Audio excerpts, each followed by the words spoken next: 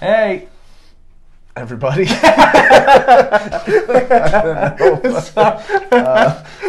Hi, everyone. Hey, welcome to our Vinny G Live. This is Theology Thursday, Theology and Culture Thursday, where we look at our culture, where we look at theology. We talk about those things. We're going to be looking at both those things today. We're going to see how culture interacts with theology. I'm going to bring up on our screen the Vinny G Live so we can interact with your comments. So I'll let Vinny take it from here on just kind of what today will look like and just what this is in general. Yeah, if it's your first time tuning in, every Tuesday and Thursday, Anthony and I take a chance to just do this thing called Vinny G Live. It was just an opportunity for us to have a sort of a consistent touch point with so many people from our family here at Redemption Flagstaff. And Anthony and I, this honestly, like, what's great is a lot of the stuff we do Tuesday and Thursday is kind of just, it's a conversation that we would probably have or have had sitting at our desks that we're like, hey, let's make this public type of thing. So you really are somewhat of a fly on the wall in some real conversations that we gotta get into.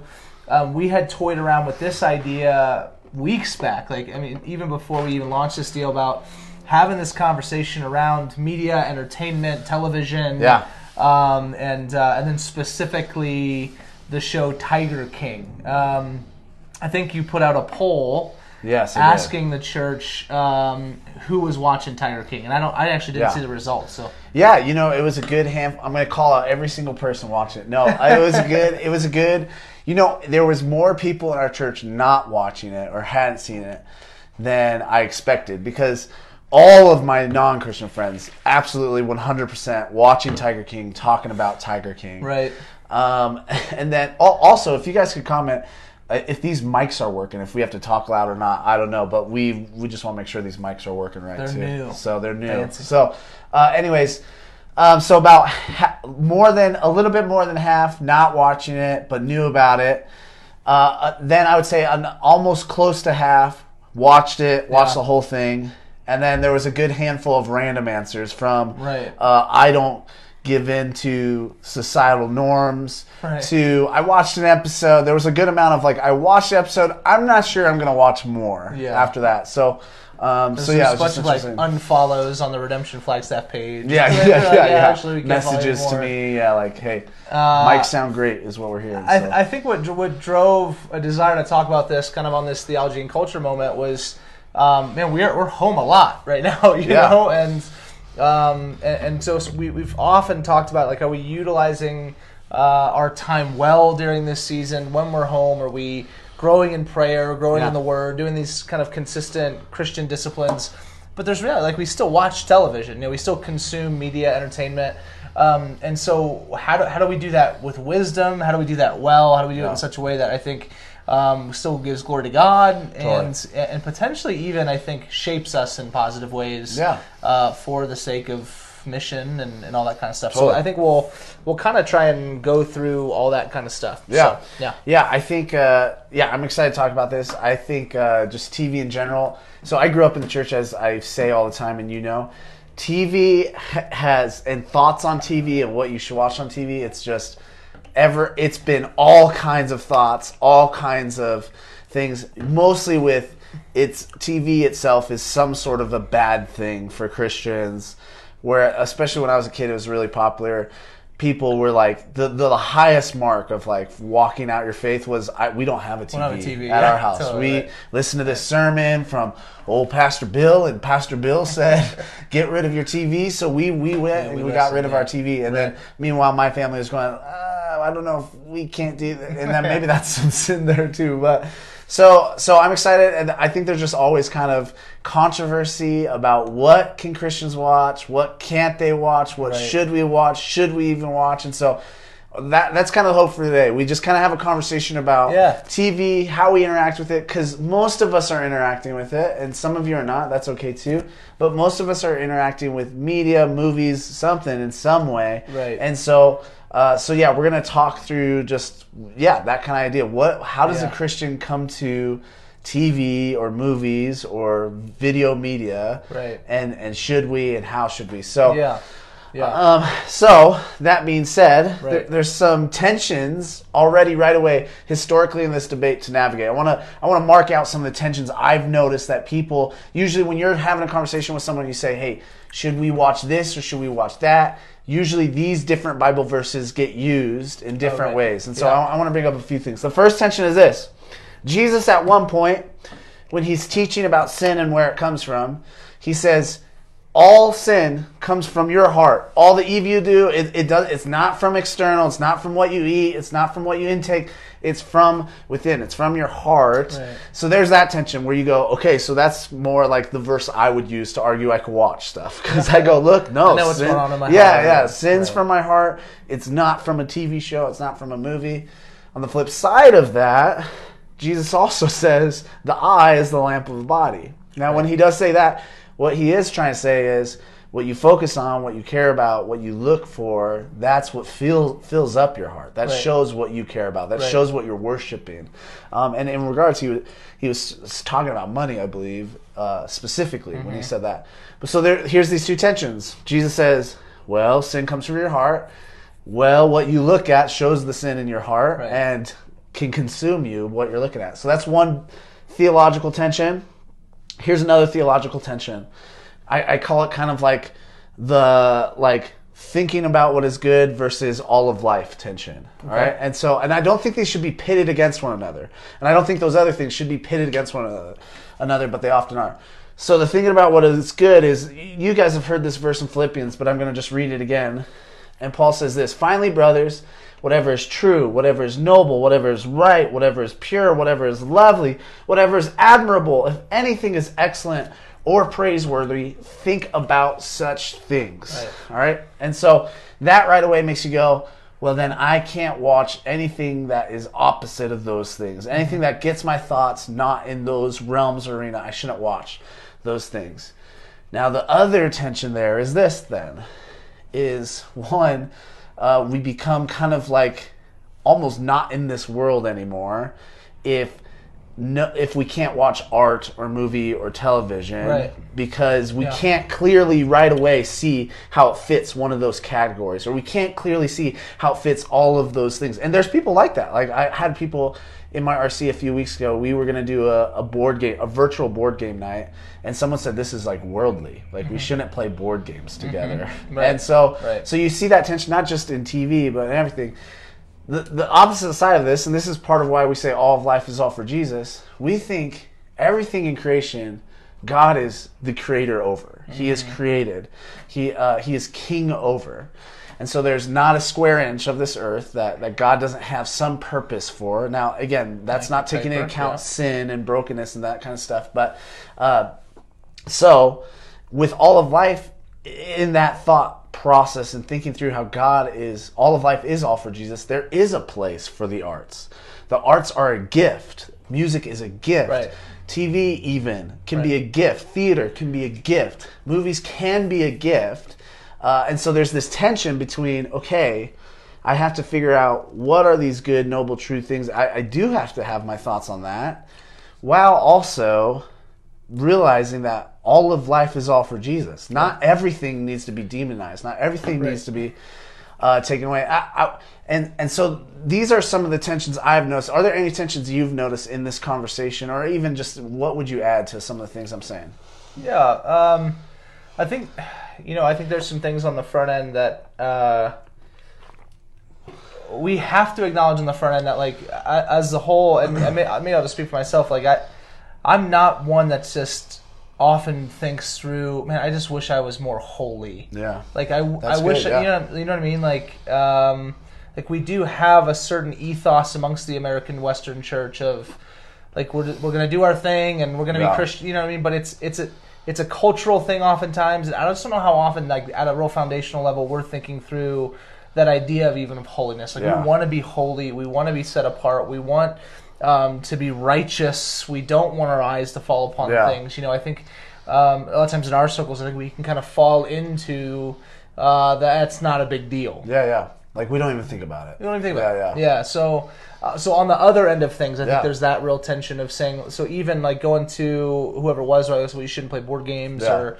like if there are people that are watching or will watch that don't have a television because of that conviction, like this, we're not making the claim that like you should have a television, right? Necessarily, like it's really just trying to navigate what does these bigger principled ideas of where the kingdom of God is calling the church to, is calling us to as Christians to be obedient to Him and to mission and all that kind of stuff. So I think we will.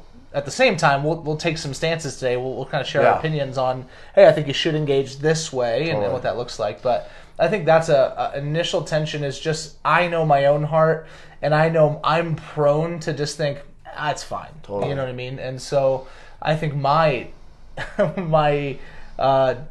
movement needs to be more towards the holiness, righteousness view of it, of saying like, no, I don't want to be in my mind, whatever it is. So no, that's good. That's good to bring up. Yeah, I think to realize that this is almost TV, media, arts in general is a little bit of a debatable matter in the church, and it's going to be different for everybody. I have friends who they don't, on their phone, they don't have any social media apps, all that stuff, so that they can be more intentional in life.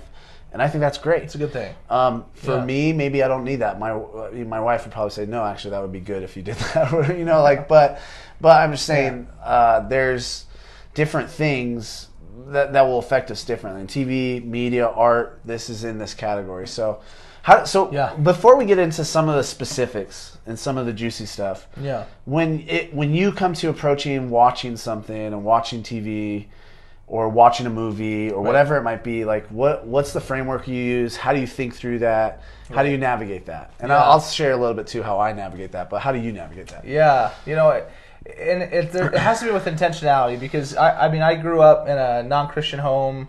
I had a television in my room when I was like 9, and it was unlimited access, right? So there wasn't parental controls on it or anything like that. Like it was just I'm watching. Usually it was like Coach, if you guys remember Coach. Oh, I remember a lot of Coach. So like Hayden Fox and Dauber and Luther. And Fun fact to the Gen Zers: Dauber did the voice of Patrick on SpongeBob. So wow, really? It's a TV connection for you. Okay, good to know. My problem is my idolatry of TV. I know too many things like this. I know we've often joked about how like when the two of us team up in the game CNET, like it's really just completely unfair for people. But, it is unfair. So that being said, I think my rubric is literally trying to think through like, if Jesus were sitting right next to me right now, would I still watch this? Like, do I feel like this is like to make it as practical for me as possible? That's good. Yeah, that's really easy. Because then there's that next check of like, oh, He is right. Like the Spirit is present with me right now. Yeah. And so I think when you can and the Spirit is a person, so this isn't a theological statement, but I think when you can personify the Spirit in the sense of like, no, if Jesus, like in human embodied form, was on the love seat next to me, am I watching this show? Yeah.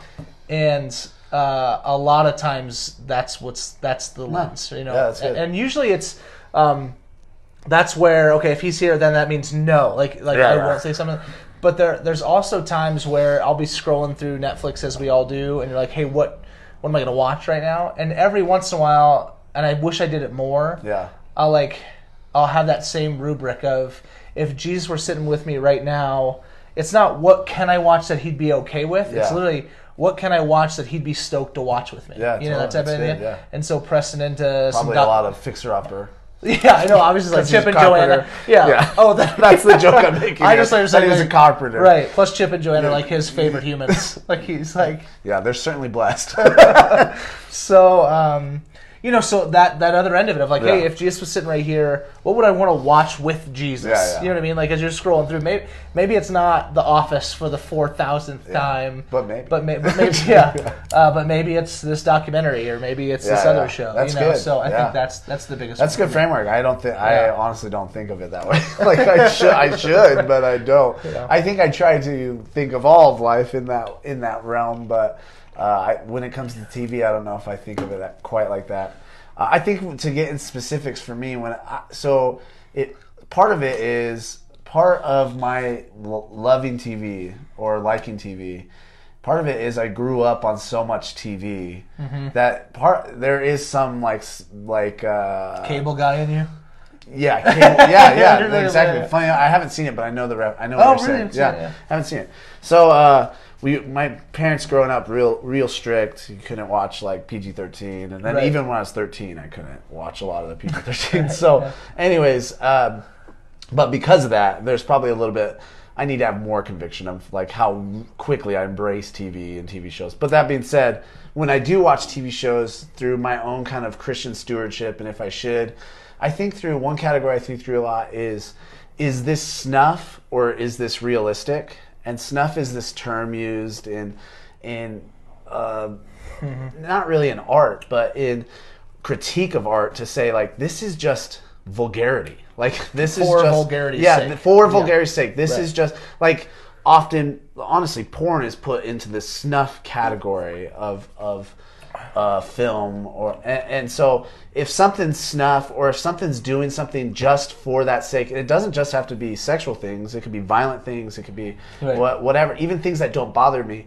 If I feel like it's just snuff for the sake of whatever, I'm not going to watch it. Yeah. And then I think kind of versus the other lens of that realm for me is like, or is this a realistic depiction of the world? Is this a realistic depiction of the human Yeah. experience? That's great. And so sometimes Yeah. I think Christians won't want to watch movies that have a realistic depiction of the world for good reasons, and I understand those reasons, but I think sometimes those are good for us to watch, to see the world, to begin to see what the world's like, and some other reasons we'll get into throughout this time together. But so I kind of go, is this snuff or is this realistic? So that's kind of the first lens. Like that, yeah.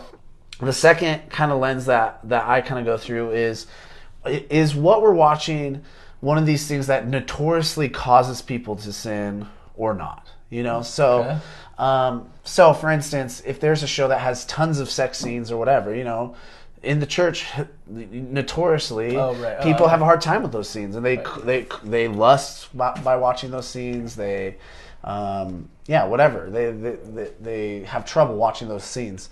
I'm more than likely not going to watch shows like that. Like honestly, often I'll start a series, and if there's snuff, and maybe there's not snuff, but it's realistic, but then it's kind of this category of like, these are some things that notoriously cause people to sin. I'm either going to flip over those parts or stop watching the show altogether. Mm-hmm. And so, but it really depends. It's kind of a hard thing, I think, to navigate, and it's different in each show and each movie and each depiction and all of that stuff. So, those are kind of my categories, how I go through it. Like, is this realistic or snuff? Is this a notorious sin stumbling block for people or not? You know, so that's kind of where I go. I don't know. Do you have any other thoughts? No, I think those are good. Yeah. And that's the thing is, I think, if anything, probably the bigger plague upon Christians' engagement with media and entertainment at large is, I think it's really more, there's no questions. Yeah. Does that mean, you know what I'm saying? Totally, like, it just feels like, no, we're just going to consume what we consume, and we'll watch what we watch, and there's not a lot of thought given to it. Yeah. And I think that's probably the bigger issue is even maybe my biggest desire on this is like, have a rubric that the Spirit communicates with you and your family around what is permissible, what is beneficial, you know, instead of just, we're just going to do it. Yeah. Yeah. No, that's really good. I think that's really good, because I think a lot of times you're kind of in these two camps. Everything is bad or nothing is bad. And unfortunately, the church finds himself doing that as well. And it's like, no, there's a rubric. There's something to think through here. Yeah. All right, let's start getting into the juicy stuff here. So this is where we're going to discuss a few things today. Yeah, we're going to discuss a movie that is an all-time great movie that we have a difference. Well, maybe we don't have a difference of opinion, but we have a difference of practice and implementation with in regards to our kids. Then we're going to talk about just kids in a few movies in general that we've heard some different thoughts and takes on, and we're going to talk through what decisions we'd make with our kids with those movies. And then we're going to get to Tiger King. And should we watch it? Have we even watched it? You don't know. We'll find out. So stay tuned. All right, so let's get into this first question. This is the disc. Vince didn't know we had this disagreement till yesterday, and I was like, hey, I'm not trying to be a jerk right now, but this would be good for the podcast or whatever this is. Yeah. Vince showed Finley and James. They both watched The Sandlot, the all-time great movie, The Sandlot. I think This is an incredible movie. I think there are honestly beautiful Christian themes in it. I really, really think that. And I love movies about friendship, for instance. There's not a lot of movies about love being experienced through friendship. There are, but it's always romantic love, nonstop. Yeah. This movie is predominantly about friendship and love through friendship. So I love that. So if you haven't seen The Sandlot, it's worth the watch. Oh, it's incredible. Great movie. So we don't debate about the movie itself. It's a great movie. But Vince, he's okay showing the movie to his 5-year-old and 2-year-old. Right. I have a 6-year-old and a 2-year-old. I'm not okay showing the movie to my 6-year-old and 2-year-old. Yeah. Should I get into why I wouldn't versus Yeah, why don't you start with wouldn't Okay, first. here's why I wouldn't. Yeah, and I'll see that film, I just can't shake my upbringing. There's a lot of cussing in it. And so when I hear the cussing, there's something I just want to preserve in my own kids of like, yeah, the longest I can keep you from knowing these words, probably the better for you guys, even though there might be some misconceptions on my part with that. But so that even the kind of the bullying, the meanness to each other, even though I think that's a realistic depiction, I think keeping those things out of my kids' influence is there.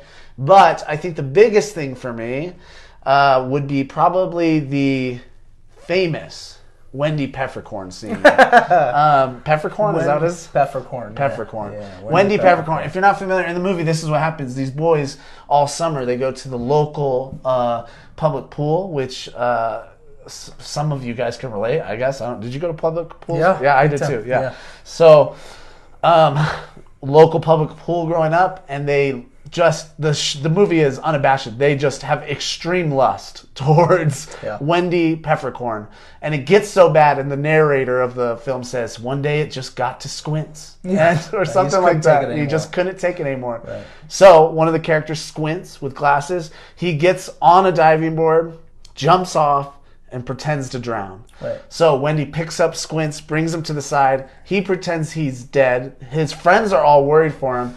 As the lifeguard's looking away, he gives him a wink, and they knew something was happening. And then what Squints begins to do is, as she's giving him mouth-to-mouth CPR, he makes out with her. He tries to make out with her. Right. She kicks them all out. At the end of the film, do they end up getting married? They get married. You That's don't see it, but you hear it. But it's like an epilogue. Yeah, it's like the epilogue to the film. Right. But anyways, all that to say, that scene, the reason I wouldn't play it or let my kids watch it, one, the objectification of Wendy Peppercorn, I hate. It starts even in the scene before that. Yeah, is where it's probably its worse. But okay. What? Or you don't have to describe it, but it's just worse before that. Well, she's walking down the street. Okay, and then they stare at her, essentially oogle her. Yes, I do remember. Yeah. Right. So I, especially having daughters, I see how much our society objects women. Yeah. How much humans object women. How much our movies object women. How much advertisements objectify women. Right. And objectify women in all these ways, turn them into objects. And so I don't want that for my daughters to be like, hey, I'm an object. Like that's the chief end of that for me. Right. And then I think that movie taught me like weird ways to lust. If I'm going to be frank and honest, I remember as a kid being like, man, this would be a cool scenario. And I don't know if I ever would have thought that without the movie. So those are my reasons for not watching it with my kids. Yeah. Now, there's going to be a point one day where I think it's okay for them to watch it. It's just not right now. So how did you land that, hey, we can watch this together? Yeah. So a few things. To address some of the specifics, like in regards to the language, it all gets into semantics in regards to like what is a lot and what is totally. Idea. And so and you can there's a handful. So there my feelings I get it. Yeah, but so I mean, there's definitely. I think they say the S word a couple times. The crap comes up a few times. That type of idea. But it's not for me. It's not a lot. You know what I mean? And so I think on the language bit, I mean that's just a whole other conversation in regards to like what language is and all that kind of stuff, general, So the realities of, my kids are consuming, in any given day, like 50,000 different words and sensory images and all that kind of stuff. Totally. And so in the span of that time, I don't see the random use of that word to be all that formative, you know, within the plot of the movie. It does, and to this point, like neither of my kids who've seen it multiple times that's not something they latch on to, you know. Totally. Like it's almost when I make a big deal of it, then it's like, okay, well now there's something Which here. is what happened for me growing up. You know, so there's a reality to, you know, when we really zoom in on these things that are, again, and not even saying what you're saying is wrong. Like I think we need to think through wholesome speech and train our kids in that. I think it's just a matter of, hey, you know, you're going to hear that word, but man, there's I know being out on our town, they've heard those words, you know, totally. And especially when you get around messy people, you're going to hear some of that stuff, you know. So I think there's just parts of it of it's a cost-benefit analysis. So by no means am I saying by them saying the S word that's like a win. You know what I mean? Totally. But it's just trying to navigate like, hey, does this mean because this word is there, they shouldn't do it? It doesn't big enough of a deal. You know. So given the whole perspective on it, that's fair. Then now tell us how you're wrong about Wendy Peppercorn. I'm just kidding. The peppercorn situation. So to be honest, that scene came on, and I like immediately was like, ooh. You forgot about it until it came back on. I would have too. And so I was like, oh, do I fast forward it now? And then I was like, that's just weirder. Because then they're like, well, why can't we watch this forbidden like sneaking scene out there from Sandlot? You know, like Finley and James at 2 a.m. or like, you know, because they know how to operate Disney Plus and stuff. And so, you know, like it was just that matter of like, okay, do I fast forward? No, I'm going to watch it. So we watched it and then we paused it and I talked to him about, you know, just about like, hey, was that that okay what he did? And James was like, you know, he doesn't even know what's going on. But Finley was like, no, and I said, well, why? And so we just then talked about like about women. We had a conversation about it. And so what's amazing with and I'm just sure you see it with your kids too, but I know with my boys is especially when we can when Daddy takes enough time to talk through a situation, it like sticks with them. So now I'm uncomfortable when you call yourself Daddy to me, but keep going. I mean, you do. You could have used Dad. You could have just said Dad. I probably shouldn't show this, but Anthony walks into the office every day and says Daddy's home. So I mean, like, because that's what I say when I get home from work. But anyway, I think you know, if we watch something now, or there's been a conversation with my boys. Like they'll say now, like that's not okay, right, Daddy? You know, and stuff like that. That's good. And so it's almost like the Goheen, you know, like interpret this moment with them. You know, and so I remember there was this conversation I got into with a gal at the church, and her daughter was going to a school here in town that was going to teach good stuff, but then some questionable things as well. And she was wondering if they should, her and her husband, should they take her out of that school? And the thing I said to her is like, listen, regardless of what school they go to, you're going to have to talk to them about the issues that are not congruent with the Christian faith, right, and with the kingdom of God. And so the question was more on the intentionality of me as the parent to be able to kind of engage within those moments.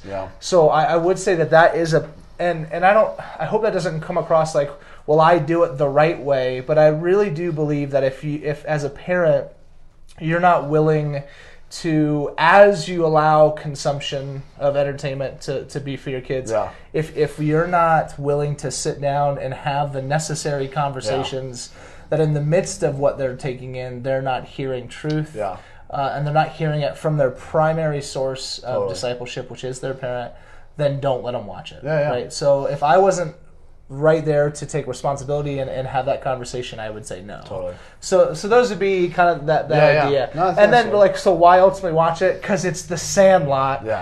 And those reasons I think I can address through my parenting. So, that's good. Yeah. Well, that's great. I'm going to watch The Godfather with them next week. We're going to Godfather, Shawshank Redemption.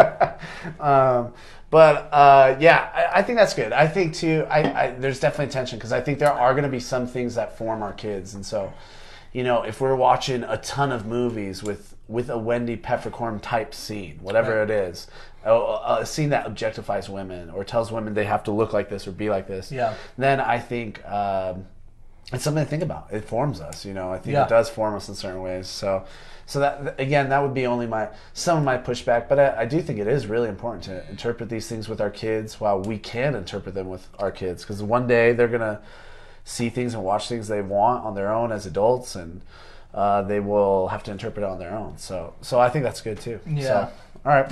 Well, you kind of convinced me it was less bad what you did. But all right, let's move. Let's go to a couple Disney movies. We're still on this conversation of kids. What should we let our kids watch, not watch? For Vince, as we've heard, it's basically everything, and so that they can watch. I'm just kidding.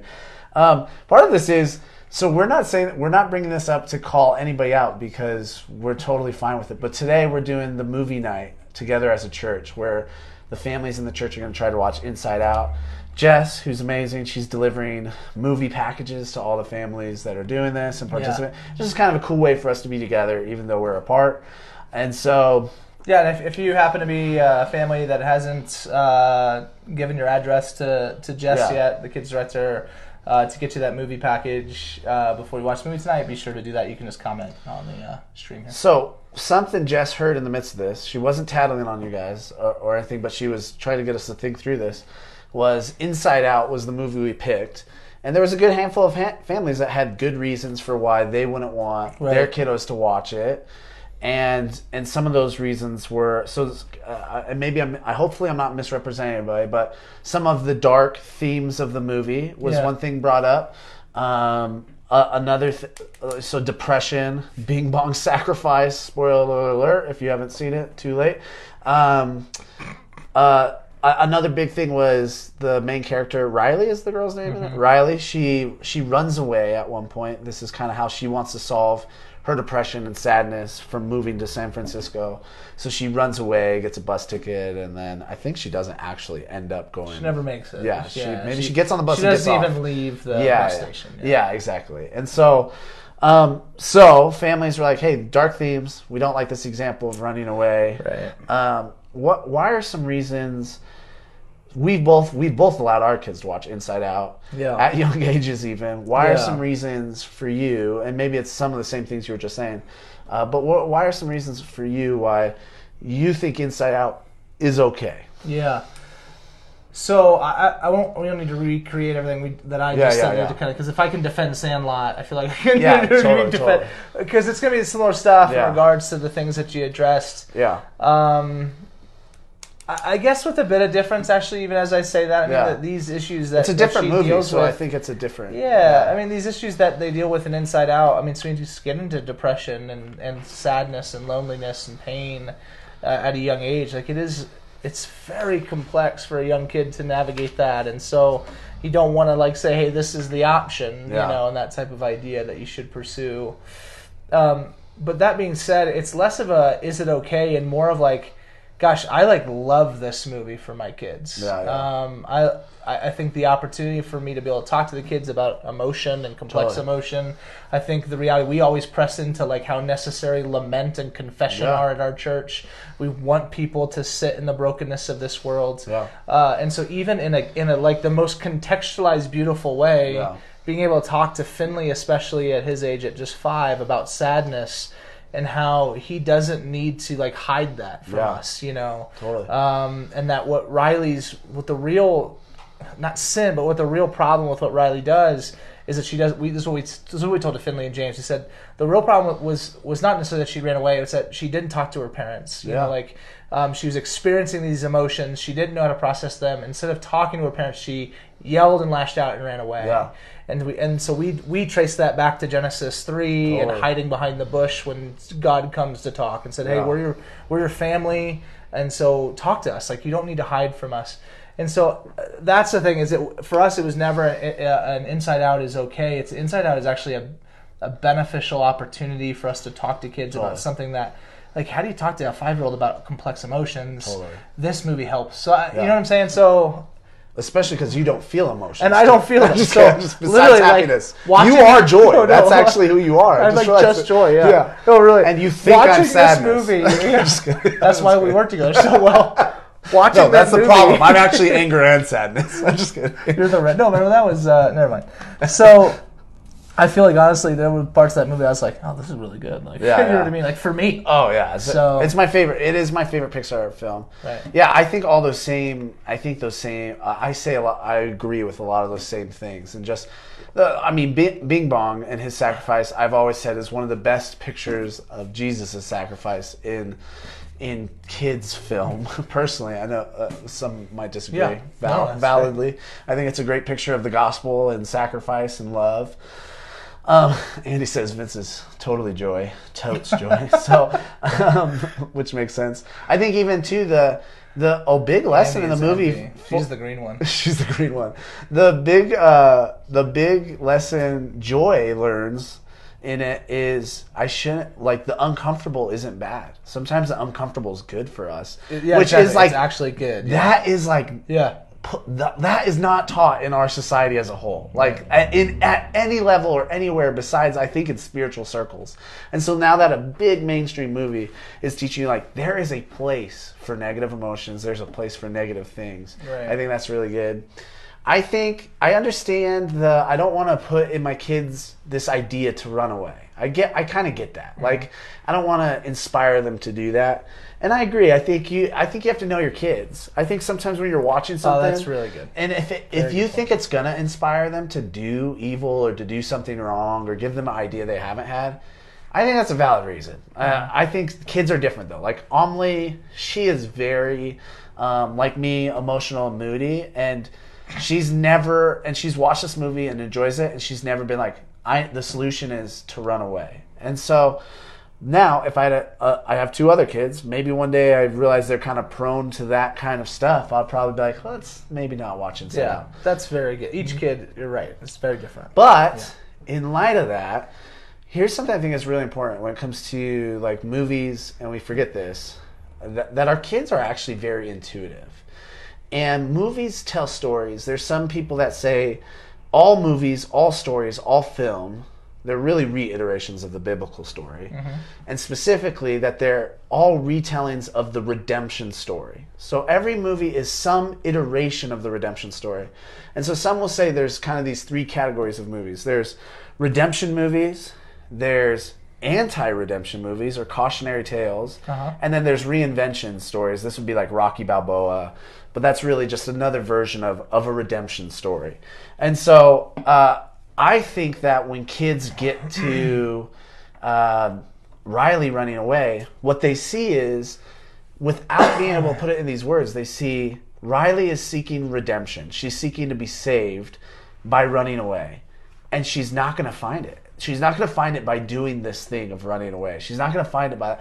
And kids will be formed by that and go, listen, she made bad decisions, and so it becomes a cautionary tale. Right. And I think cautionary tales are really important and really formative to our children. Yeah. And so I think sometimes we'll stray away from movies because of the dark themes or bad examples in it, when what the movie is doing is actually helping us see that this is a bad way to look for redemption. This is a cautionary tale. It's like, don't do, like, so the show Breaking Bad, it is 5 seasons of a cautionary tale. It is, don't give in to your heart in the depths of the pride and evil and ego. And you watch that with Jude. I watched that with Jude.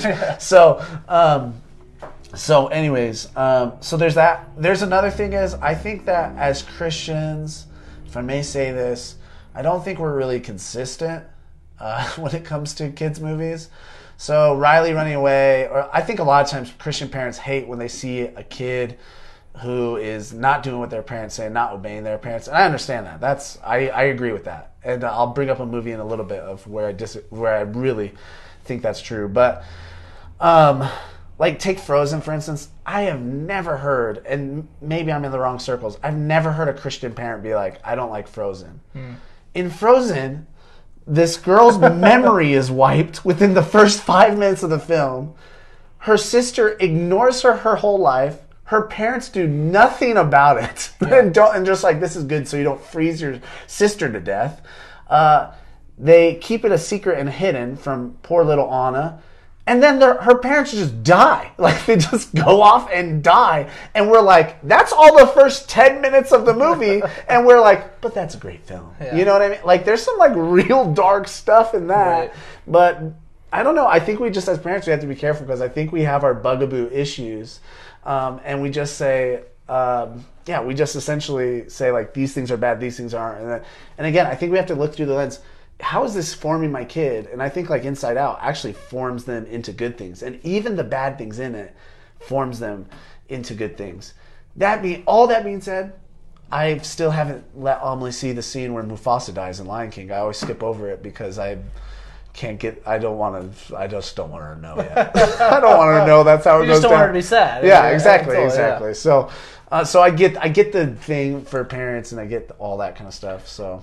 Yeah, I think sometimes what we can do is we rebel against the things that are most overt. Yeah. Right? When I almost think, like, no, the most overt stuff is going to be the stuff that even our young kids, they're going to be able to pick up on. So, like, in Inside Out, that whole scene, her spiral downward into the scene, like, if you'll notice this, and if you watch it tonight, that's why it's such a great film. Like, really, like, the lights dim, right? Like the screen gets darker. It has like a fishbowl, so it's meant to be like you're looking at this other thing. She's disembodied, you know, totally. and like kids, like they're way smarter than we ever give them credit for. And so the most overt stuff I think is easier for our kids to catch because I know the first time we saw it, both my boys were just like saying "aw," and they were like sad, like they knew this is not a good thing. Like this is a bad thing that's happening. Why is she doing this? Yeah. And the scene when she comes back, like they're celebrating, you know. So I get, but I think it's the less overt stuff that like leaves our kids asking the questions like, well, where were her parents? Totally. For all those years. You know what I mean? Like, are her parents were dead? Like, are mom and dad going to die? You know? That I think, or maybe a little that more. Could be, maybe there's a better call for, like, maybe not Frozen is what you're saying. Yeah, I mean, so listen, here's our, watch Inside Out and not Frozen. But I think, like, just some of those stuff. Look, Adrian, I was right with you. I don't let her watch Mufasa. It's too sad. Yeah. I can't get through any of these kinds of scenes with my daughters anymore. It's so hard, man. Like, when you go back and you rewatch Disney films, it's like, man, why does everyone's parent die? Like, Mufasa's particularly bad because he like plays with the dead. He's like, "Wake up, Dad!" It's horrible, man. Well, now I'm just depressed. It's the worst scene. It's the worst scene in cinema history. Yeah. Anyways, no, I think that's good. I think all that is really good. I think, and again, stories form us. This is why the Bible is such a powerful book.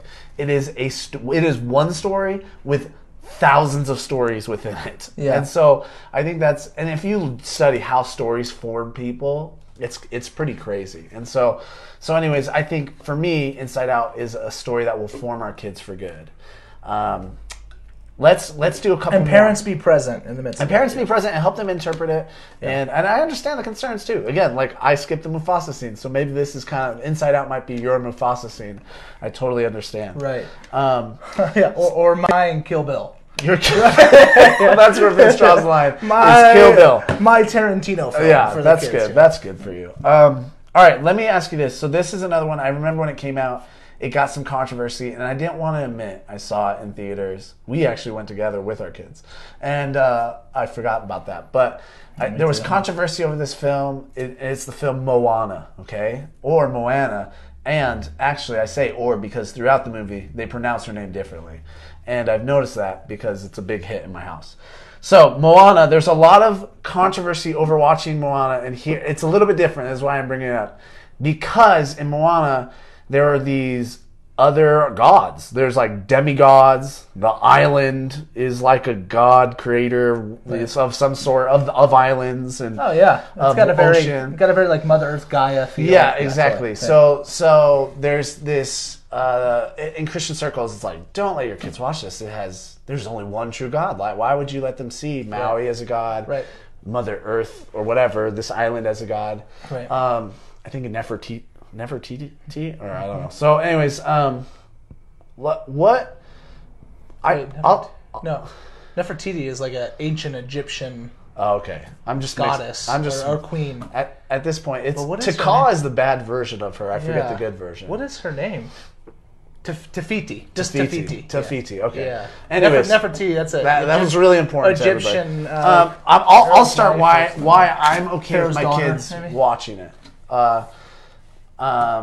One, it's a fun film, so that's one reason. If I'm honest. Two is I'm never scared of my kids seeing other depictions of gods and other depictions of myths or whatever they are. Yeah. Personally, because part of it is I kind of love my kids to see that Maui is considered a demigod. And Maui's not that crazy of a depiction of a demigod in all sorts of cultures throughout the world. And so, anyways, I think I'm laughing because Andy said, glad we cleared up the main thing. So I think what a great thing happens is I can tell Amelie, I go, this is all pretend. Like, this isn't real. These things aren't happening. But it also is like, what a weak God that Maui is. Yeah. He's sinful. He's broken. He can't do the right thing. Right. He's mean. It's just such a weak depiction of a God. He needs a hook. It's such a weak depiction, right. And it just easily segues into the God of the Bible is unlike any God that's ever been spoken of or made up or whatever you want to say about that. So I'm also okay in that realm of just going like, Yahweh is just totally different. Mm-hmm. Yahweh he doesn't play the games all these created gods play. And so I think it helps people see how different the God of the Bible is and how beyond any other God the God of the Bible is. And so that's one reason. Another reason is I also don't have a problem with thinking through the idea of spiritual beings in general. So I don't think Maui and the island are like true spiritual beings or whatever.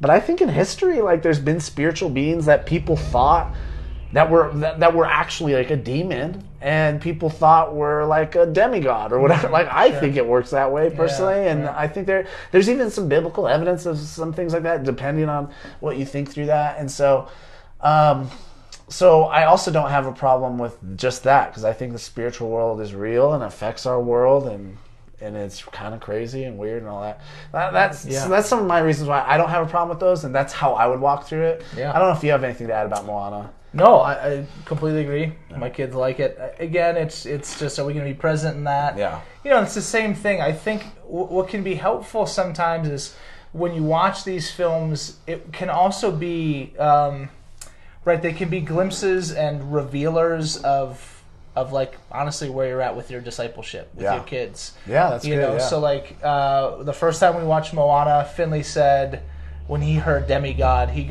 literally said to me, he goes, but there's only one God. And I was like, nice. Yes. He just started reciting the Shema. Yeah. So like we put a phylactery box on his forehead. You know what I mean? I'm like, this isn't real. She's like, Dad, he's just saying you're welcome. Yeah. Like, and she's like, So, and I know when I just said that almost made it sound like I'm really good at discipling my kids. I'm not. Like, I have so much room to grow. I think you are, actually. But I think there is, it does point to some of the intentionality again on the front end. So it's being real honest with like how we having the conversations about Jesus and the gospel and the Bible and the true story of the world. So even at a young age, our kids will be able to consume media and entertainment and the story that the world's trying to preach to them, that they'll do that literally for the rest of their lives. Totally. And even now, are they being trained up to see what is false and what is true? Yeah. So I love the scene. Moana finally figures out Taka is the actual island that they have to get the heart back in. Right. And just the beauty of, one, Maui's about to sacrifice himself, but then Moana is like, I'm gonna risk my life in order to restore the islands and restore everything. Yeah, and that's the gospel story. That's why that moment's so beautiful. And even the song she's singing there, it always brings tears to my eyes because I'm hearing Jesus. Like, I'm hearing, this is how Jesus restores things. And if we can get our kids to interpret, this is beautiful because Jesus did this, our kids will begin to see Jesus in film and art. This is why we like film and art, is because it's really just telling the greatest story ever. Yeah. So, all that being said about Moana, Inside Out. Are there any movies, just maybe quickly, and you could give a few reasons, any movies that come to mind, kids movies even, that you wouldn't let your kids watch? Why, or anything like that? I'm sure they want to hear that we have some kind of regard for something. Yeah, honestly, so Verity and I, we try and get, if the show is, this sounds intense, pointless. Yeah. We just won't let them watch it. Yeah. In other words, if there isn't, it doesn't seem like it's trying to do anything deeper, or it's not educational, right? Yeah. Now, so much of, I think, of kids' television now, they really are trying to be pretty educational. Yeah, so even as they're doing stuff, there's always lessons, and they're generally pretty good. You're like, all right, we could do that, But there's still some stuff that's out there that's like, man, like this, why? This is just a show, just to be a show. Totally. And so there's less and less of that. I think the newer shows there should be something beyond that. Yeah. But legitimately, I think there's realities of like some of the stuff we grew up watching, a lot of cartoons. Some of the older cartoons, they really were. There wasn't like a ton of lesson to it. It was what it was. Yeah. So that's kind of something. Both my boys are, and this, like they're pretty prone to like physical violence. Yeah. They want people. They want to kick and hit and throw, which we encourage, like in the right context, like be who God's made you to be and all that kind of stuff. Yeah, Don't beat each other up. Like we get all the restrictions we put on it. But we're like, hey, that's good. But we don't let them watch a ton of stuff where it's like people beating each other up. Yeah. You know what I mean? So like, thank you. Yeah. I don't need you giving them ideas. Yeah. So it's not like that never happens. Yeah, Like Finley would love to watch Power Rangers all the time. Yeah. Every once in a while, it's like, randomly he'll get one in or something like that. Because, like, we'll walk in and he did it. Yeah. But we're never putting that one on. It's just like, we don't need to see you learn how to karate chop random That's like monsters, knowing your kid and knowing that he's prone to wanting to kick things. Karate chop. His little brother. Totally. And so I think that's some stuff. That's good. There's some of those things that are like, it's either pointless or some of the violent stuff. Because we sense. know our kids, and they don't need more of that. Yeah, no, that's good. For me, this one, I think I watched a few years ago, and I watched it maybe a few times with Amelie before I just finally said, we're not going to watch this anymore. And it's The Little Mermaid. The Little Mermaid, because here's what I don't like about The Little Mermaid. There's a lot of things. So we talked about how film has a redemption story, and so does The Little Mermaid. But I think she finds redemption in all of the wrong things. Mm-hmm. And so it's actually, it should be a cautionary tale, but it's not a cautionary tale. Everything works out when she seeks the desires of her heart, which is a bad lesson for humanity to learn. Yeah. And it might be why us millennials are messed up, is because there was a lot of those kinds of films when I was a kid. And so if you just think of her story, she essentially finds this human appealing or attractive or whatever, wants to be with him. She's was that a laugh or a cough? It was a laugh with a cough. Okay, both at the same time. She tries to figure out a way to be with him. She is completely dissatisfied with her life under the sea. Yeah. Her dad has obviously anger issues. But he also has a lot of wisdom that he gives her, and she just completely disregards, probably because of his anger issues. So that might be a good lesson for dads. But and then Andy said, "This is why I'm so messed up. It's Little Mermaid." And Andy, take it how you will. That's fair. And then she makes a deal with the devil type character of the film in order to live out her lust, in a sense, or whatever you want to talk, discontent in the world, and everything just works out in the end. Everything just works out, and there's more and more in the film as I watch it. It's been a long time since I've seen it. I mean, it falls apart, though, because it's ultimately not the deal with Ursula that causes her to essentially become fully human. Yes. At the end, right? Like, because her dad, and I think the prince or whatever, they end up saving her from this bad deal.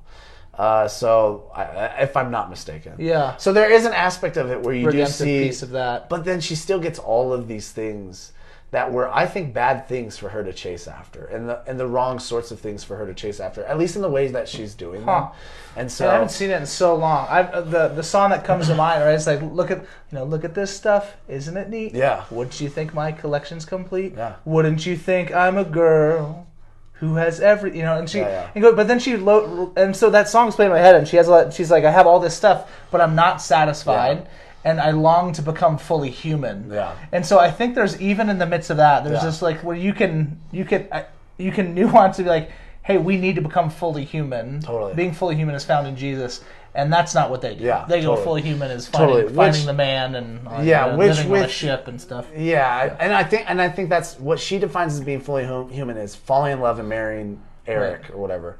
And I think all of the people in my age range, we have convinced ourselves that to live a full life is to find that person to marry, and that's not what it means to be fully human. Yeah. So yeah. I just have a lot of problems with the film. There's probably, I'm sure there's good things in it or whatever, but that would be one film that I have a problem.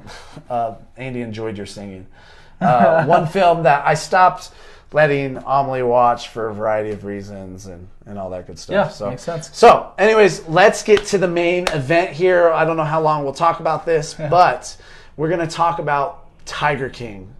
If you don't know what Tiger King is a documentary series that swept the nation a few weeks ago. So we're like 5 weeks late to this conversation, but we wanted to make sure we had these mics because we knew it was going to get juicy with Tiger King. So Tiger King is the story of a man. Well, it's really a story of a lot of people that own these private zoos that have usually big cats in them. Yeah. And sometimes primarily tigers. We have some of these in Arizona where you can watch some tiger shows splashing around, all this stuff. It's zoos like that, but in different parts of the country, mostly the South and the East. It looked like the film was examining. And in the midst of this documentary being made, there is a few characters in particular that are just very eccentric. One of them being the Tiger King himself, Joe Exotic, who got into the game because he loved tigers. He just loved tigers. So he began to build this tiger zoo. Yeah. And it became so much more. And it became so much more based on him and his personality. And there's so much to it. Yeah. So our nation loved this. This is a movie everybody's watching. It's top 10 on the Netflix thing for weeks. It's probably still in the top 10 on the Netflix thing. I think it's people are watching 2 right now. Yeah, number people are still watching it. There's all kinds of memes being made. People are just talking about it all the time. And so then in our church, like we talked about earlier, people were split on this. Some people were like, yes, watch it. No, absolutely don't watch it. We had a friend of ours say, hey, I thought this was funny, and he'll know I'm referencing him. I watched the whole series. You guys don't have to. It's not. It's too bad. Don't watch it. It's not. It doesn't fall into the whatsoever things are lovely, pure category. So in all of that, Christians were split on watching this. My first question about the Tiger King show is. We're going to go 2 questions. We're going to say, can you watch it as a Christian? And should you watch it as a Christian? Vince, I'm going to ask you, can you watch Tiger King as a Christian? Why or why not? And give us any other kind of thoughts you think that fit in there. Yeah, so I'll do the can. Yeah, I think you can watch it. Yeah. I did watch it. Yeah. So if as did I, let's lay it on the table. We have both watched the whole series. We did watch it. My wife and I watched it. The boys did not watch it. Okay, that's where it's good to hear a line. So Lion King, yes. Tiger King, no. Okay, like, that's kind of that's safe. That's safe. But so Verity and I watched it, and we got caught up in it just because. Gosh, there's just something about like the craziness of the whole story where you just can't. It's totally. Why there's the term rubberneckers, right? I mean, like you're rubbernecking when you're driving by an accident. You're like, what's going on over here? Yeah. It's the same thing. Like you're just watching chaos unfold, and you get drawn into that, And so there is I think just a reality of that part of it. No, but can you? I think you can. Yeah. I don't think it's something that's to be off limits. Except for those that potentially like have the conviction that that they shouldn't, And so again, like this is not a thing like you have to. It's just saying like no, we think you can, but I think we do have brothers and sisters that are like no, like for me that's not okay. Like that will cause me and or mine to stumble, and to fall into whatever it may be, and so we're not going to do that. Now there might be somebody that might be hopefully even hearing us say some of this stuff and say like. Okay, I just didn't know that I could, because of maybe a religious reason that isn't necessarily biblical or gospel centered, and then maybe you can be free from that. But I think there are also right. We have neighbors and brothers and sisters that are like, no, I legitimately can't watch that. Yeah. Like, no, dude, totally. Yeah. So yeah, and I would say even to examine your own can or can'ts in that and see why or why not you're doing it. Because if it's for the good reason of I don't need that mess in my mind. I want to focus more on God. I already have a hard enough time thinking about whatsoever things are lovely, good, pure. Then that makes sense to me. But besides that, to kind of even push back on it, I don't know how much watching that documentary series could cause any Christian to sin personally. But again, everybody knows their own hearts and knows their own stumblings and stuff. And maybe I'm blind to my own even. I'll admit. So, all right, cool. So Christians can watch it. So I think so. Not disqualified yet, unless people watch this and there's an uproar. All right, let's talk about should Christians watch it, and I'll kind of take lead with this and jump in where you want to. But should Christians watch it? And I'm actually going to say I think Christians should watch Tiger King for a handful of reasons. And some of these reasons are kind of reasons too in here, like why we can, because I think sometimes the reasons we give for can't watching it are actually we're not really thinking through and we're not really being as consistent on, in my opinion. So I think Christians should watch it for this reason, is it involves real people, it's true, it also is a cultural phenomenon. And I think it is important for us as Christians to examine the cultural phenomenons and begin to ask, why is this a phenomenon? Why are people watching this? And how can that equip me to be all things to all people? Right. How can that equip me to love my neighbor better? How can that equip me to love people better? So I think that's one big reason why you should watch it. Yep. I think another reason is I actually think if you watch it as a Christian, it should humanize the people in it for you. Really good, yes. I think that the reason most people watch it is the like you're saying, it's a car accident. I can't look away. It's a mess. The mess of these people and the mess they've made their lives. But I think that, you see Jesus when he was out in the crowds, it says that he often saw the crowds and he sees them as sheep without a shepherd.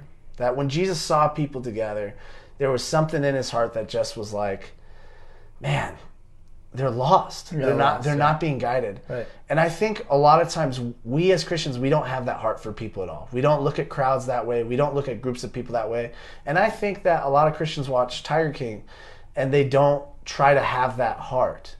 But I think if as a Christian we really get like invested, for lack of a better word, in this film, and we're watching this and we're seeing these people and their stories and how they're affected, you begin to see how they're sheep without a shepherd.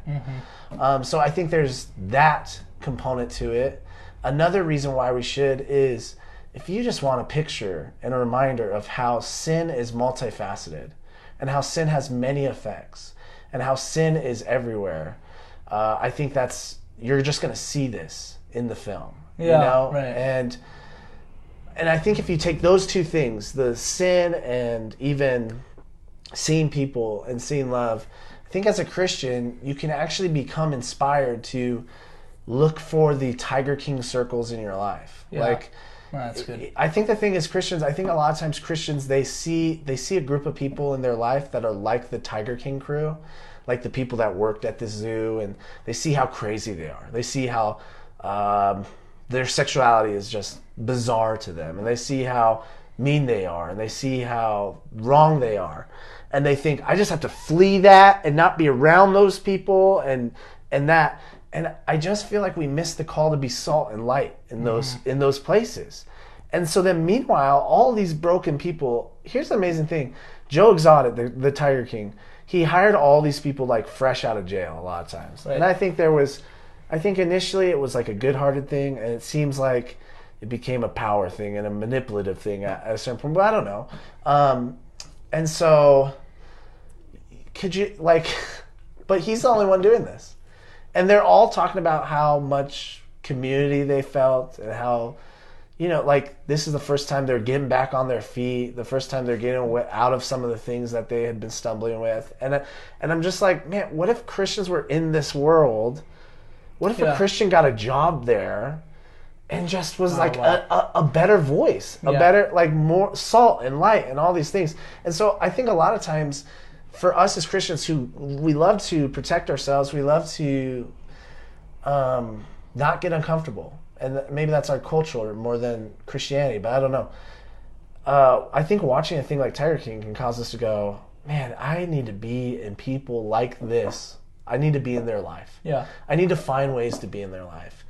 And I need to find ways to share the gospel and make the gospel appealing. I mean, so even just thinking the opportunity, Joe Exotic is talking about Jesus a lot throughout it, which brings shame to us in some senses. We're like, great, like this is, people are going to think this is Christianity or whatever. Like maybe that's what people think. But could you imagine if you got a job there, Vince, and you were like, hey man, I know you're a Christian, and began to have these conversations and go, as a brother in Christ, this is not right. Like all of these things are not right. And I just think there's so many good reasons why we should watch the film that will equip us to love people better and to understand our culture and to watch it in a way that our culture isn't. Because our culture is just watching the car wreck.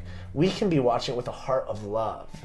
And so, I have a lot of reasons for why we should. I don't know if you have anything to add. I have some other thoughts on even Can. Yeah. I mean, I think so everything you said I agree with. And then this move towards empathy, it's the same reason why I love the show Breaking Bad so much. Yeah. It's just, for me, right, it really just exposes this how sin begets sin, and all of a sudden now you're like a ruling kingpin of this empire that's destroying lives. And it's the same thing as like we see this guy who started off with good motive and it just evolves. Yeah. You see the proclivity of man to, when they get power, to covet power and then need more. That power never, status never, finances never fulfill. Yeah. And so it's always this clamor for more. And so I think one of the biggest things that we can, because I would put myself probably in that camp of, it's not, I mean, there's so many, you should read your Bible and you should pray, that's first. But in the idea of like, you should watch the show. I agree with that. I think there's things that you can watch it, because I know one of the things that really came up for me is watching it was, there was this moment to like, okay, I'm going to sit detached from it and I'm going to sit and judge it versus like, classically, like, no, I am the Tiger King. You know what I mean? Like, and I am Doc Antle and I am Carol Baskin. Like the things that are in them that move them to make these crazy decisions, they're in me. I covet power. Like I covet influence. I want those things too. You know what I mean? By God's grace, like that hasn't overwhelmed and overcome me the way it has, and for these people. And so I think you can sit back as judge and learn nothing. Yeah, that's good. But then I think you can sit back in compassion, empathy, and realize, no, I'm the Tiger King, and I desperately need a deliverer. Yeah.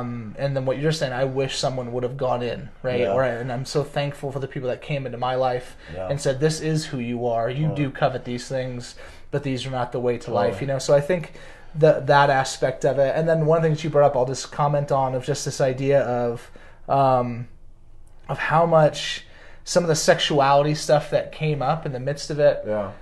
I did have a conversation with a buddy of mine in California, and just kind of navigating some of the sexuality stuff for Joe Exotic, and there's some real brokenness there. It seems like he was taking advantage of younger guys that just didn't have a place to turn, and there's a lot of, I think, just real jacked up parts of oppression in the midst of that. And that being said, I said to him, also we weren't seeing a lot of it. I want to be clear, it's talked about, right? But we're not seeing a lot of it happen. Whereas I think sometimes it can be depicted that way, like there was like these sex scenes in this film or something, and there wasn't. But anyways. Oh yeah, no, it wasn't. Yeah. But sorry, but just to say, like, so my comment back to him was like, well, how much did Doc's behavior, how much did that really affect you? And he was honest. He's like, I guess not that much, which is out of control, cultish, He's taking young, evil 20 Doc Antle. If you're watching, you're doing some evil things. Like, I don't mind saying that. Seriously. Like, yeah. Like I would not ever visit his. Totally. Like, but we glossed over that more quickly. We glossed over Most that people watching it glossed kinda, over it pretty quick. Right. It fit a little. It just went down the gullet easier for people, and so we talked about that a little bit. So I think there's just this intentionality where we can really understand, I think, the deep realities of this world and say, okay, where do we need to not insert ourselves as judge, but insert ourselves as like, no, that's us, and we need a savior. That's good. Yeah, I think it gives us eyes for people better too. I mean, like, how many people in our churches have the Joe Exotic story? You know what I mean? Like I was doing all this crazy stuff, but then like there was this Christian in my life who had eyes to see me and reach out to me and love me, and sadly, I do think we have some of those stories. Not sadly, happily, but sadly, I think it's like very few and far between. Yeah, because I think we as Christians, this stuff freaks us out. This stuff makes us go, this is too much. And we might not consciously think these people are unredeemable, but we live our lives like that. We live our lives thinking that. And so I think that watching this documentary can teach us to have eyes to see those people. I think of Travis in the movie. He's one of the husbands. One of the husbands of Joe Exotic.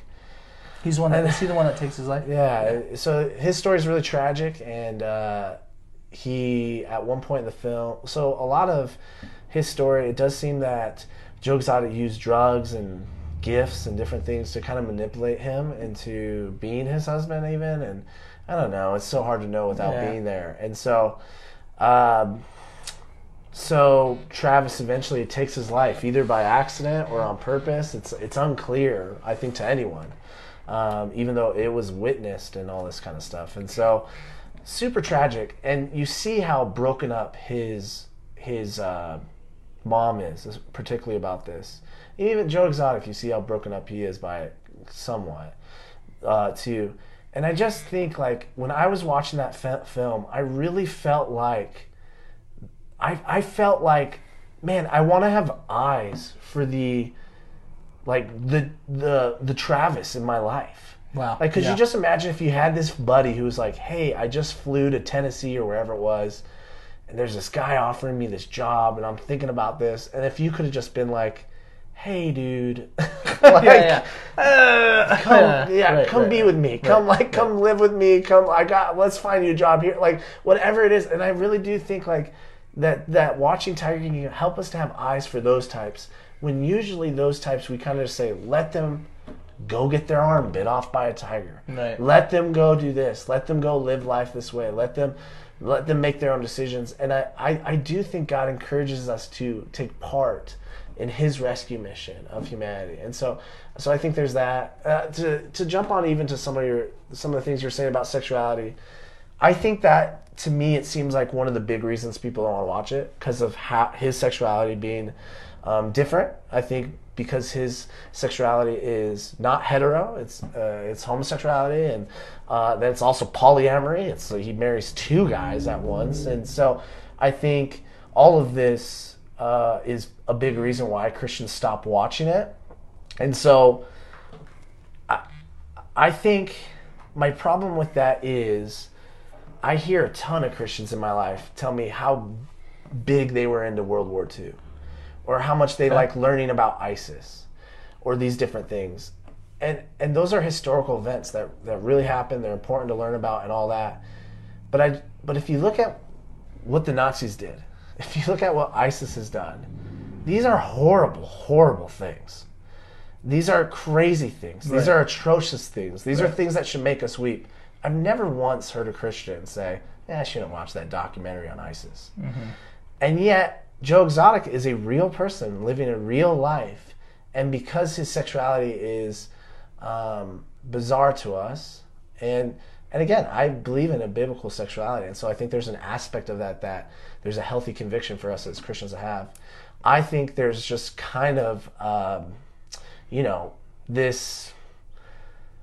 we're just not consistent. We're just not consistent. Like, we'll celebrate. I don't know if you have pushback. I feel free to push back, but I just feel like man, I know people that know everything about Hitler Right. and know everything about ISIS. Yeah. And yet they're like, I want to watch Joe Exotic. No, I want totally. to watch The Tiger King. And, Right. I just can't, for me personally, I see an imbalance there. I see like, what? Like, like if are we ranking sins now? Like, how are we ranking sins? Is this the right ranking? And maybe I need to be careful with some of that stuff in some ways, and I think too, because it's a documentary and it's real people in real life, and it's not snuff. I also think that's another reason why you can, but I don't know. I don't know if you have anything to add or push back even on what I was saying. I agree. I agree with it with a pushback that I think it's helpful to navigate, at least for me. And right, so when you are looking at like a Hitler situation, it's no one's celebrating what he did. Culturally ever. Like it was outside of Germany. It was very clear what he was doing was evil and wrong and all that stuff. And so there was never this. You're not watching it being like, hey, I'm up against this culture war of people trying to say that and justify his decision making. So I think that piece makes it a little bit different. Yeah, no, that's fair. From that place of like, hey, this thing that's very much in the thick of reality right now. That, the Christian sexual ethic is contrary. I see. Whereas murder and genocide, us in the culture are pretty wholeheartedly in agreement. This is a bad thing. So I still think you should watch it. From a perspective of just getting to I think culture does celebrate open sexuality like that. I don't know if the documentary itself does. And I actually think almost that's true. Another good reason to watch it is the documentary itself almost says, it doesn't say this, but if you watch it, it almost says, this is a cautionary tale. Yeah, Jess was kind of saying a lot of what you were just saying. It almost says like, look at the mess that Joe has made. That's very true. And it doesn't outright say it, but it does kind of say it. No, it critiques Ansel too. Yeah, it makes it critiques both of their love lives, right? Which are not, there's all sorts of problems with their love lives. Right. So I almost would say, our culture does celebrate those things right now. But this documentary, in a time where our culture does celebrate those things, the documentary kind of doesn't, which is, no one's commenting on that or whatever. Yeah, that's not what it's about. Yeah, at all. And I'm not hearing a lot from my non-Christian friends like, I'm going to go out and get 4 wives now or 2 husbands or, personally because of Tiger King. But I think that's a good point. It is different. It's definitely different. So yeah. So I mean, I think when you circle back to it though. When you still because I think we're both kind of that place of like, no, if you have the time and you're not feeling overly convicted the other direction or something like that, you should watch it. Because again, I think, and this is something I know is very near and dear to both of us, of just like the church is supposed to pattern our lives around the life of Christ and just Jesus. It just seems like Jesus would be like at that zoo. Yeah. You know what I'm saying? Like, seems like Joe Exotic would have been one of his disciples. Yeah, he's like, it's like if he's gonna read the Gospels closely, that's what it seems like. Let's go get Joe and Carol. Yeah, and we're gonna put them on the same team. You know, like, and that. Yeah. So in that aspect of like, I think the church,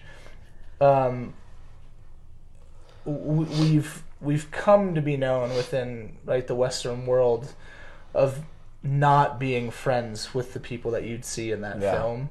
When those neighbors of ours, those people in Tiger King and in other shows, they're the people that should be running to the church, right? Like because that's where hope is found, life is found, love is found, all that stuff. Or should we be running to them? Well, exactly, And so, and neither is happening. Yeah, totally. So I think just that idea of I think these type of documentaries, they don't just give us a glimpse of like, hey, what's going on in the real world and what's out there, but also I think it's meant to then I think bring it back to our neighborhoods and say like, well, who are just the other, right? Like that we need to be present with and to love. What does it mean for us to be present in the messy instead of kind of the tight knit, really simple, like easy. Totally. Christianity. Can I ask you something that I think I would prefer your answer over my answer on? But what, like as pastors, when there is the Tiger King type, the Joe Exotic type in our church, how do you feel like our church, maybe not as a whole, but how do you feel we react, and what does that look like, and how can we get better at looking for those and loving those, and I don't know. Just answer that however you want, or you don't answer it. No. I think it's an important, very practical question. Yeah. On the whole, and are you asking about redemption? Yeah, I'm asking about redemption flags as pastors at our church. Yeah. So we're not trying to call anybody out, but I think it's important for us to grow in love. I think our people, right? There's sections certainly, totally. like different demographics of people that are going to do different things. I think most, we're talking 95% plus, are neutral to compassionate. Yeah.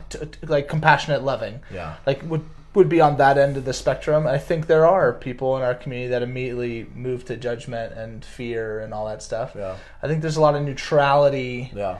But here's what I want to say. Neutrality is not okay. Yeah. Like I'd say neutrality is maybe worse in some ways. It's kind of just that like, whatever, I'm just gonna ignore or just I don't understand, so I'm not gonna try and learn. Yeah. I'm just gonna think what I think and whatever, and that's almost again worse. And so I say that because I know these are things that I know I feel and have felt and want to grow in, but I want to see our community be discipled by Jesus and by the Spirit, where when the other and the messy, the least, the last, and the lost, when they are in our midst, which they already are, not always on a Sunday morning, but just in your life, in my life, that I want to love, I want to learn, and I want to move closer. Yeah.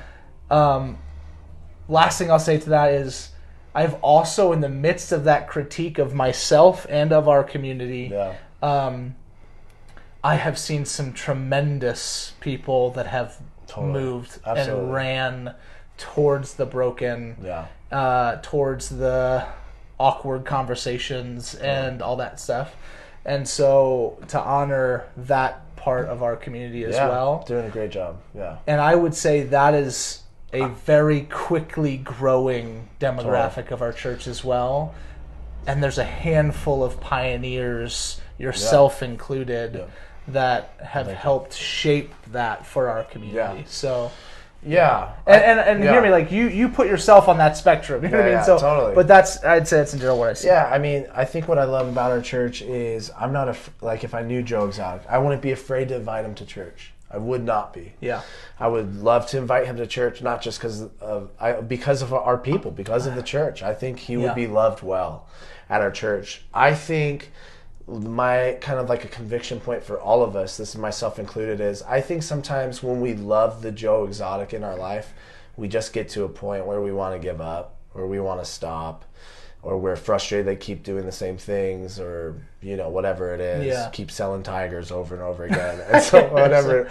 But stop burning your alligator exhibit down. And you'll hear like kind of the sentiment, I just gotta stop, I can't be in this person's life, and sure, this person can, they have a soft heart or whatever. And I think the conviction for me is I think God wants to soften all of our hearts through love of each other. And so, but that being said, I mean, it's awesome that I would not hesitate to invite someone like Joe Exotic to our church.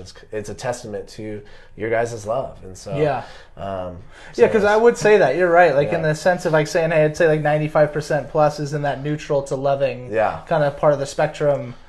If the question was like, hey, how many people do you think are on a like when you're talking the church in the West, and what we're kind of known for, I'd say it's 95% on the neutral to like non-loving. You know what I mean? So I critique us because it's easy to critique our own community because I want us to experience Jesus. We want to grow on these Thursdays too. I mean? Like this isn't just entertainment. Like, our job is to equip the saints for the ministry. So I don't want to paint this picture like no, our community is. I'm not trying to compare us to other churches, but I'm just blessed by it. Yeah, me too. But also saying like, no, I think there's just so much room to grow. Yeah, and I think that even the community of churches we know in Flagstaff too, I hear a lot of these sorts of hearts too. But we can only speak to our church because that's the church we're part of. Totally. All right, so For Tiger King, we say as Christians, yes, you can, and there could be some good reasons for you not to watch it. That's okay too. But I personally would encourage you to examine those reasons, because I think sometimes we're not consistent with those reasons. I think sometimes we've been, it's just easier for us to flee some of the types of things in Tiger King rather than try to look at people with the lens of love and the Spirit helping us. And I even think you should watch Tiger King to understand our culture better, to understand people better, to love people better, to be inspired to love people better. So those are my thoughts. But I'm not like a strong, I'm not going to be checking in with all my mentees if they've watched Tiger King or not. Yeah, So, right. and I do validate there's probably some solid reasons out there for not watching it. And honestly, I think you would too. We'd love to hear those. If you guys have thoughts and no, you definitely shouldn't, and this is why. Let us know. And when we did the panel, some people did share that. One thing we didn't really touch on was just the animal cruelty piece. I think it's a big deal, which is too. a massive part of it. We tried to really put the emphasis kind of on the humanity aspect of it. So we realize that's a part of it. Yeah, it's another conversation that we've debated about. Yeah, we really have. Yeah, we've got into that and so, I didn't want to first end and say hey, we didn't see that part of it. No, that's a good point. And that's a massive part of that show. Where it's hey, do we want to really draw our eyes to this thing? Where it's no, we are called to care for creation. We are given the cultural mandate. We are called to steward well what God's created, including the animals. We've been given dominion. So I totally understand that too. The emphasis today was kind of, I think, more on the humanity aspect of it. But and because I think we're hearing more people bothered by the humanity aspects of it than the stewardship aspects of it. Although I think rightfully we should be more bothered by the stewardship aspects too. So, well, thanks for being with us, guys. We know it was a long one today, but it's a big conversation, and it's one we've been wanting to have. And there's more that can be said about. Andy just commented, should we talk about dolphins? That is where me and Vince have debated.